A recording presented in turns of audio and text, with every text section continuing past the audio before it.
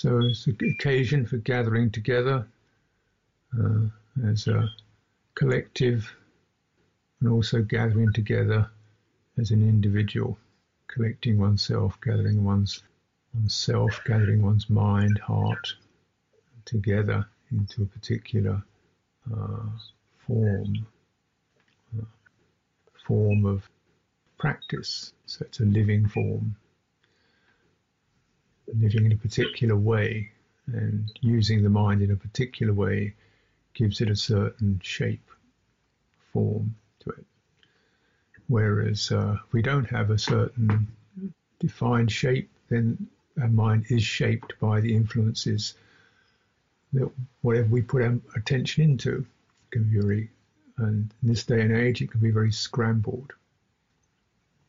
Mind can be very scrambled, unsteady, overloaded, sometimes really, really overloaded, depleted, and scattered.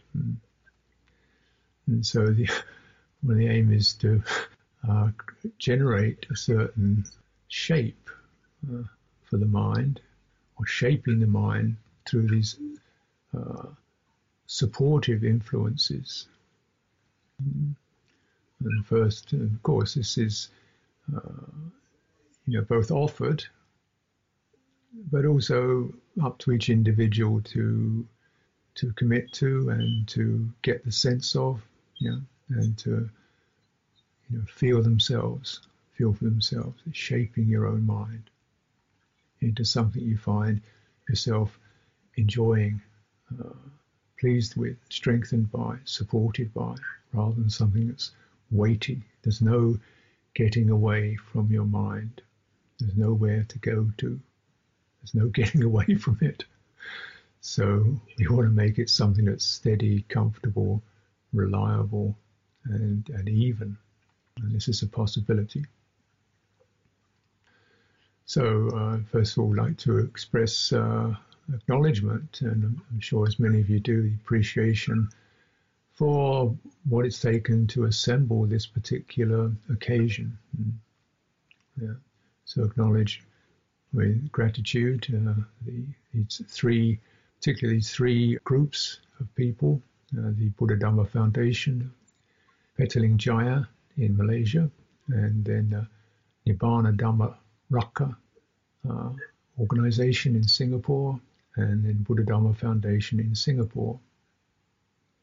So just through these are all volunteers, nobody's paid, they're all just volunteers using their energy and their resources and their know-how to try to establish something for the welfare of whoever would like to participate in it.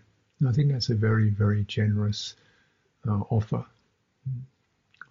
Not an easy offer to make, but a profound offering that takes endeavour. And I hope that for them it's been enjoyable to gather together as a group in this very isolated time to fashion something together as a group and work it out, and then the joy of offering it. There's a certain beauty and happiness that comes when we can offer something we feel is for the welfare of others. There's a brightness of heart. And so I really acknowledge that, and we also acknowledge that as a group to these people who have made this effort. So Anumodana is the word. Anumodana, we rejoice in your goodness. And this is a profound offering, but I'm sure they would all acknowledge it's an offering that naturally arises because of what they've been doing. When you've practiced, when you've trained, when you have worked on your mind, you realize this is the best thing you can do for yourself, and it's the most beautiful thing is to be able to offer other people the chance to also find their own welfare. So, so this is the kind of the motivation and the commitment and the aspiration of the retreat.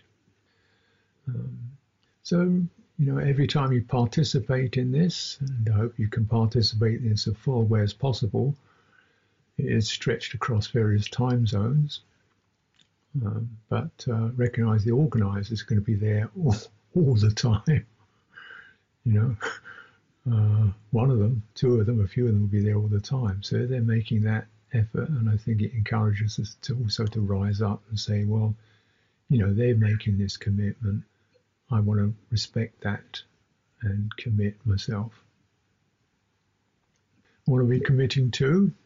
Well, in a way, we encapsulate that in this opening, refuges, precepts. In essence, this is the refuges is both a recognition there are many things we wish to take refuge from, violence, fear, depression, sadness, overwhelmed, feeling overloaded, loss of heart, feeling, disappointed, what's the point, loss of heart, or just overwhelmed. Taking refuge, there's definitely things to take refuge from, and there is a refuge, there is a place where our heart can feel buoyant again, uplifted, open, free from these harmful influences. So we go to that, but it does mean, both it's available, but it's available for those who practice it. This is a big key word in Buddhism, is not belief, but practice is the key word. Belief is not going to get you very far. Practice is the essence. And so we're practicing, what are these refuge practices? Practicing towards Buddha. Buddha means awakening. We can say clarity. Buddha's expression of clear mind. Practicing towards clarity. Practicing with clarity towards greater clarity. That is, if you start being clear about what you're doing and how you're doing it and what's going on, and you follow that through, you'll become clearer. It's a simple process, cause and effect. If you practice with clarity, you'll see there are things that are muddy and confusing that you can put aside, and you do put them aside because they just feel unworthy. But this definitely takes time to cultivate this. The mind has to be groomed and cared and cleaned. It takes time to clear it. There's also calm. Buddha is calm. It's not frantic. It's not a frantic kind of practice. It's a steady, calm practice. And it leads to calm. Practice in a calm way, you arrive at calm. Buddha's upright. You see all the images of the Buddha is very straight. Even if it's lying down in a very composed way. It's composed. It's upright. It's not leaning on something or slouching or twitching. It's still an upright. And if we practice like that, that's what happens. It's also harmless. Buddha is non-abuse, verbally, physically, verbally, or even with one's intentions, even with one's heart, abstaining from cruel, callous, or manipulative intentions, even attitudes of mind, and clearing out the basis of those attitudes. A lot of these harmful attitudes come because the mind is just confused and scattered and doesn't know its own truth, its own value. So it's scrambling, it gets agitated, and then we say and do things that are really reckless and ignorant. So one of the ways we begin to curb those tendencies is through what we call the precepts, or the sense of integrity. The integrity. This is a centering practice. To practice with integrity gives you a framework, an axis. If we have no framework in our life, what do? We just get pulled around by this, that, and the other. Wherever a strong feeling occurs, we go there. Strong feeling, pleasure, pulls us forward. Strong feeling of displeasure pushes us back. And also, if we follow that, we become giddily looking around or fearing the next displeasure. So we're really orienting around the unawakened person who hasn't established this integrated presence. Then they are naturally led by the nose. You know, they don't have say over what their minds are doing. They become weakened and dragged around by what people say, what other people do, by pleasure and pain, praise and blame. Personal integrity does have something to refer to that holds them upright. They're not dragged around. They have their own standards, they have their own values, and they stay with them. And this gives a tremendous strength to the heart, a strength that is not brutal, but strength of composure. And this has a shaping effect on the heart. The heart becomes strong. It becomes confident because we know what we can rely upon, and we know we have say over that, because it's essentially based upon our intentions. We can have some say over what we intend to do, how we direct our mind and heart. So the first direction we establish, check it out, is towards harmlessness. This gives rise to a sense of mutuality, like other creatures and other people are as important as we are. You know, we live in a world where we all affect each other, and if we harm each other, then that breaks up into warring and conflicting factions, doesn't it? But if we act with harmlessness, then there's a sense of respect for the life of others, sensitivity, and it also means our own mind is freed or liberated from the toxic quality of abuse, ill will, or just plain insensitivity. We don't really notice, we don't really care whether other creatures suffer or not. That's not a good mind to have. You know? So you want to establish something that actually feels benevolently inclined towards others. Then your heart feels much more expansive and sensitive. Second precept's about misappropriation, taking things which are not given. This helps to restrain our covetousness. You know, I want that, I want this, I want that. However I get it doesn't really matter. Most important thing is I get it. How I get it doesn't matter. Well, in Buddhism we say what you get is not as important as how you get it. In the world, it's what you get is most important. How you get it doesn't really matter. If you have to cheat or steal or deceive, you know, it doesn't really matter. Most important thing is you get it. When in Buddha Dhamma practice, what you get is not as important as how you get it. Because how you get it stays in your mind. What you get doesn't stay. What you get, you know, you have it for an hour, you have it for a week, you have it for a month, you have it for a second, you have it for a minute, and then it's gone.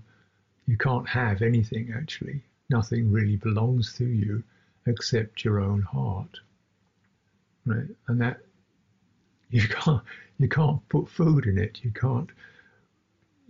It doesn't do that. It can't do it. Yeah.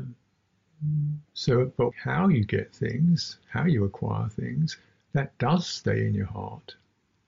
If it's come open-handed, you know, you don't need to cover up how you got it.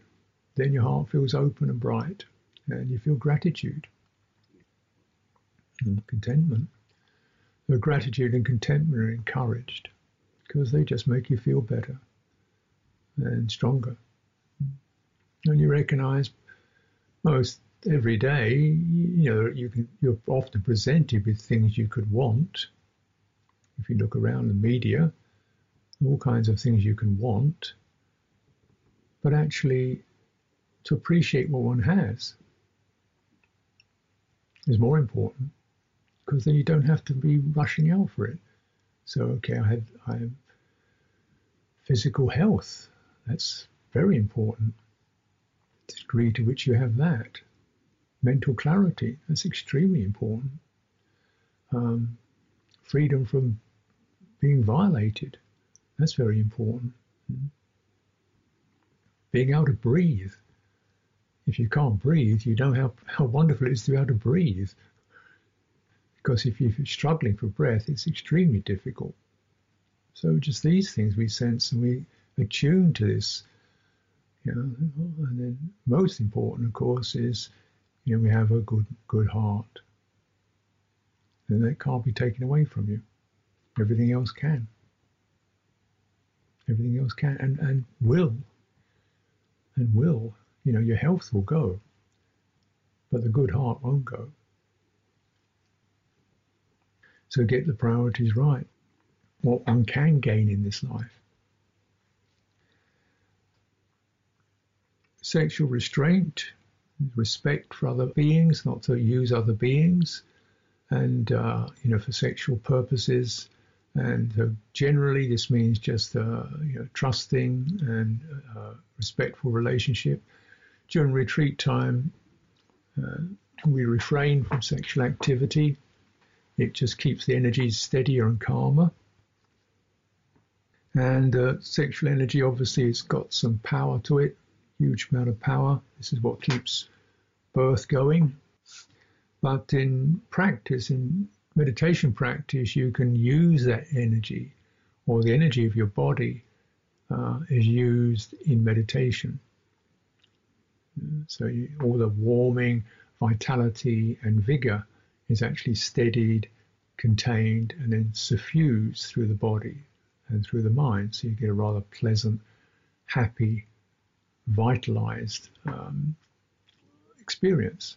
Whereas sexual activity, you get some vitality, but it comes and goes pretty quickly.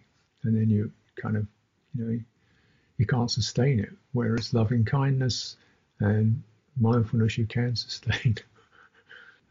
They don't burn you out.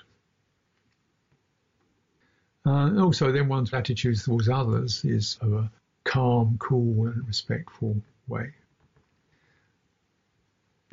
Speech, very important. Right speech. It's one of the ways we can most easily harm others, and deceive others, and also make our own minds into a mess through just speaking carelessly. Deceit distorts the mind, and there's no strength in it.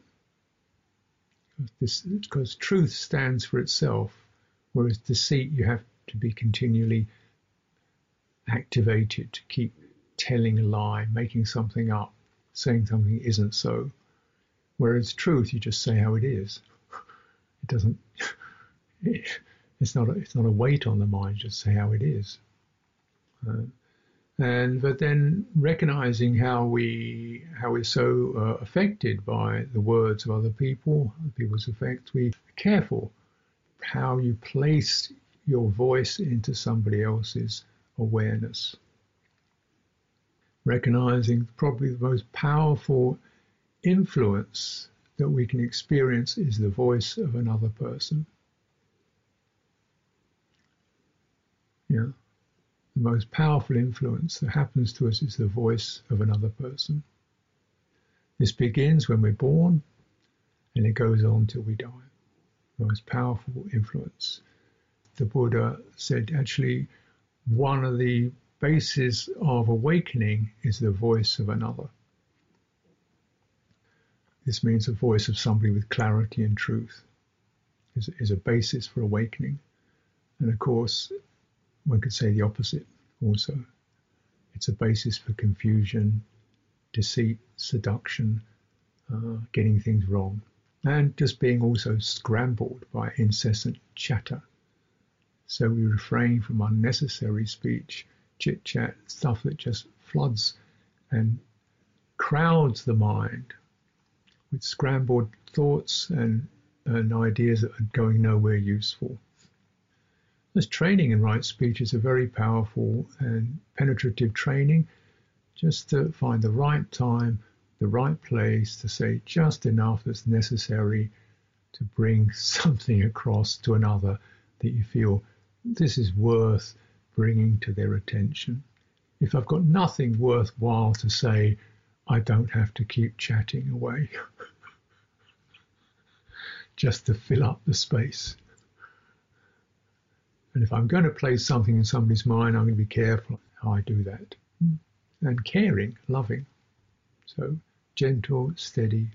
And this affects the way you think, because naturally your speech is connected to the way you think. So if you speak more clearly, that involves clarifying your thought process, clarifying or steadying your emotional basis, so you don't sort of blurt or lash out or say things carelessly. So it involves a lot of careful handling of emotion and thought process. That is just itself such a huge, wonderful training. And if you do that, your mind, your heart's going to be shaped towards lucidity, sensitivity, and proper timing. There's a lot of mindfulness involved in right speech, and a lot of beautiful results in terms of harmony with others and self-respect. I haven't said something I regret later.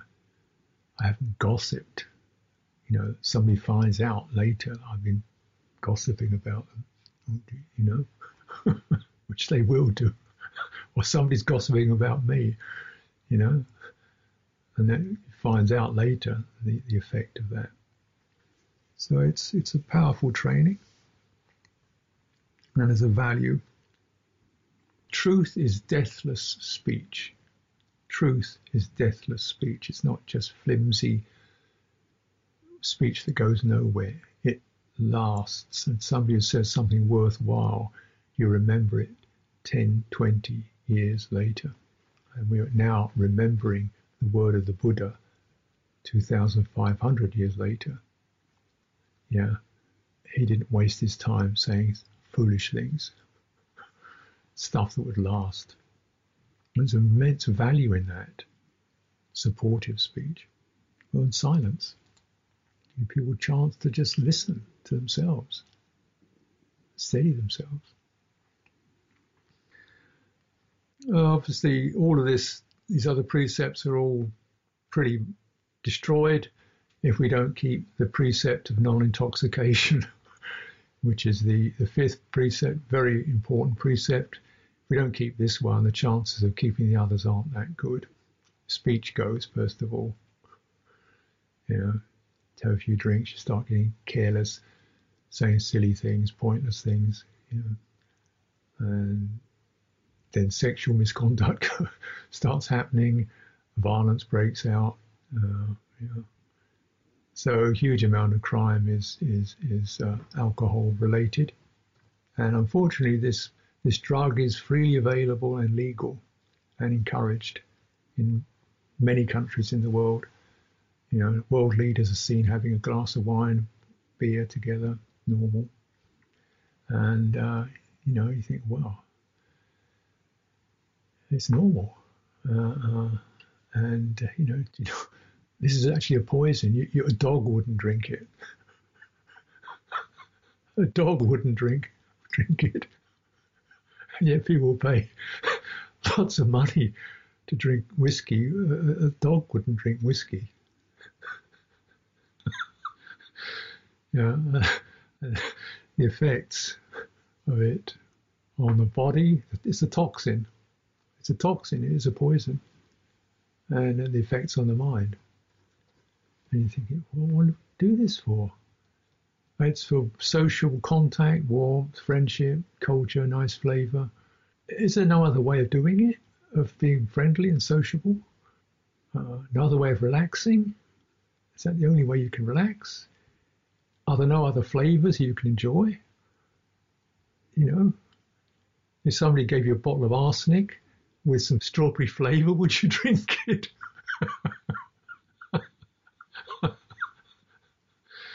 So you think, no, I don't actually need that. And this means also, because it's a strong socialising habit, people aren't going to get absolutely drunk, but the socialising habit. Well, if you're encouraging that in others, you're forming a bond of heedlessness, a community of heedlessness, of carelessness. And okay, maybe you've only had one glass of wine, but he's had four because of you having one, right? So you've encouraged the other person to think this is normally so okay. And then, is it so? Is their speech reliable? Is their action reliable? Can they drive properly? Would you trust them with something delicate if they've had a few drinks? No, you wouldn't. Well, then, what's this point to? So maintaining balance and clarity. Clearly, a lot of the time, people are trying to relieve exhaustion. They're exhausted, so they have a drink. They want to be friendly, so they have a drink. You want to relax, have a drink. Well, there's other ways of being friendly and relaxing. And loving kindness, integrity, care, generosity, mutual support, friendship. And meditation should be a way of finding deep, nourishing rest and relaxation that rejuvenates and refreshes the mind, and also refreshes the body, refreshes your nervous system, refreshes and revitalizes your nervous system, which can get so stressed and strained in daily life these days. Then we look at the other three renunciation precepts, which are to do not so much with moral, so much as just a more refined shaping of one's actions and one's intentions during the period of a retreat. And some of us take these on for life and find our lives are quite happy and comfortable. So a restraint around eating. So here the classical standard is to refrain from eating after midday. And so this is basically established for the monks, so they'd only be going for alms round one time a day. And the rest of the day, just forget about it. And so people would often then pick up the same precept, lay people would pick up the same precept to feel they were acting in that sort of harmonious, I'm going to do it too. I'm going to also cultivate that. I'm also going to cultivate just once or twice in the morning is enough, to practice. So this has become established. Most important is just not to be snacking and munching carelessly, and to use food essentially to sustain one's body, which is what it's for. So if you can use a noon time or a particular cut-off time, but I think above all, just to cultivate that sense of restraint and just using food for what it's needed for. Refrain from entertainment, beautification and adornments. This is a phrase, but you look at it more clearly, it's about escapism. Escapism. Getting away, distracting, getting away, putting lacquer on life, putting varnish on life, because it's just too uncomfortable without it. And that's understandable. Life can be very uncomfortable and boring and tedious, and but the theme here is we're first of all replacing sources of well-being with inner well-being. So you don't need the escapism, you don't need the computer game, you don't need the television, you don't need the music, you don't need all these other things, because these are, of course, hugely encouraged. Escapism, but what are we escaping from? Boredom, worry, restlessness. They're not pleasant. But you're not going to escape from them through distraction. Escapism doesn't get you an escape. It just puts a bandage on a wound that falls off, and so you need another one, and the bandage keeps falling off, so you need another one.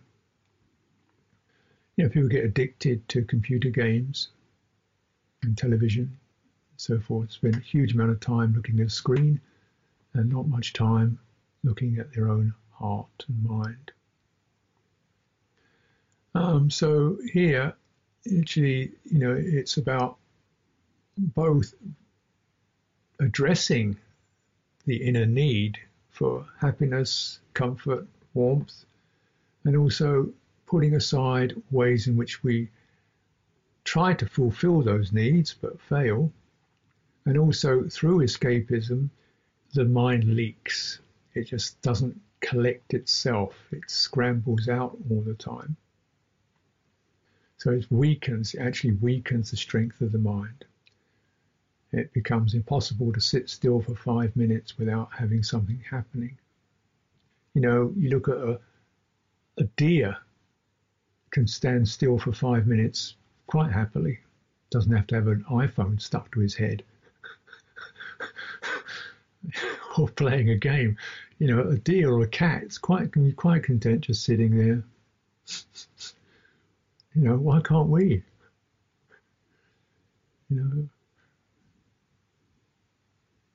Because of the mind. It's just scrambled. Could it be collected, gathered together, and settled? That's the aim of meditation.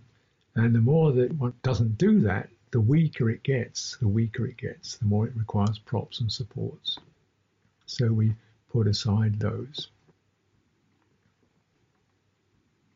And beautification, you don't need to look that great, whatever that is. Another huge illusion and a huge expenditure and a huge delusion, whereby people spend a huge amount of money on buying things to decorate or make their body look like something it's attractive or interesting. And like it's a body, right? It's a body. It's not a self. It's not you. It's a body, and you just want to keep it clean and healthy, and that doesn't take too much. It doesn't cost that much to keep your body clean and healthy. And then, when you're using a lot of cosmetics, it's really other people see it. You don't even see it. So who are you doing it for? You're in a way you're selling yourself, your image, to other people, and it's not even yours. People get worried about their shape or their color or their skin, but it's not yours. It belongs to nature. You can't grow another ear just through an act of will, or so just let it go. It's a sense of confidence and self-respect without having to kind of decorate yourself. And last precept is about the escape of lounging. So this phrase, high and luxurious beds, it's not a matter of chopping the legs off your bed, but essentially what it points to is our capacity to just loll and slouch, lounge, and not be attentive, to blur out, become a couch potato. Yeah, I think it's a great phrase, couch potato. So you just kind of slop down somewhere and doze. So in a way, it's a way of taking the pressure off the mind. But here we're cultivating ways of taking the pressure off the mind, which keep it bright, alert, clear, poised. Yeah. As they say, the days and nights are relentlessly passing. Death walks behind us. Death is walking behind us, waiting for the moment. Stay awake. Stay awake. Every moment counts. While you have awakeness, use it. Don't bury it in needless sleep where you're careless and there's no cultivation.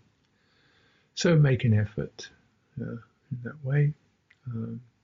And as we practice, we might very well find one of the aims of meditation practice is to calm and soothe the nervous system and the body and the mind, so you don't need so much sleep to rest and relax.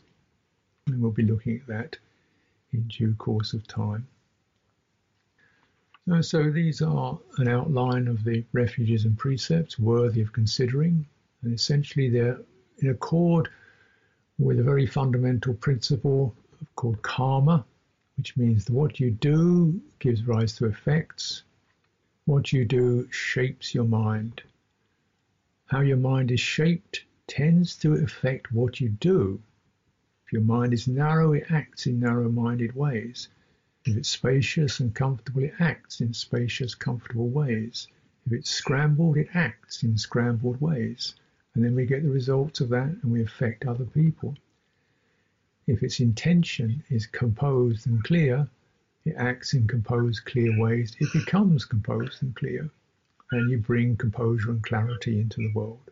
There's a very basic principle, karma, based upon cetana, the impulse, the action energy of the mind.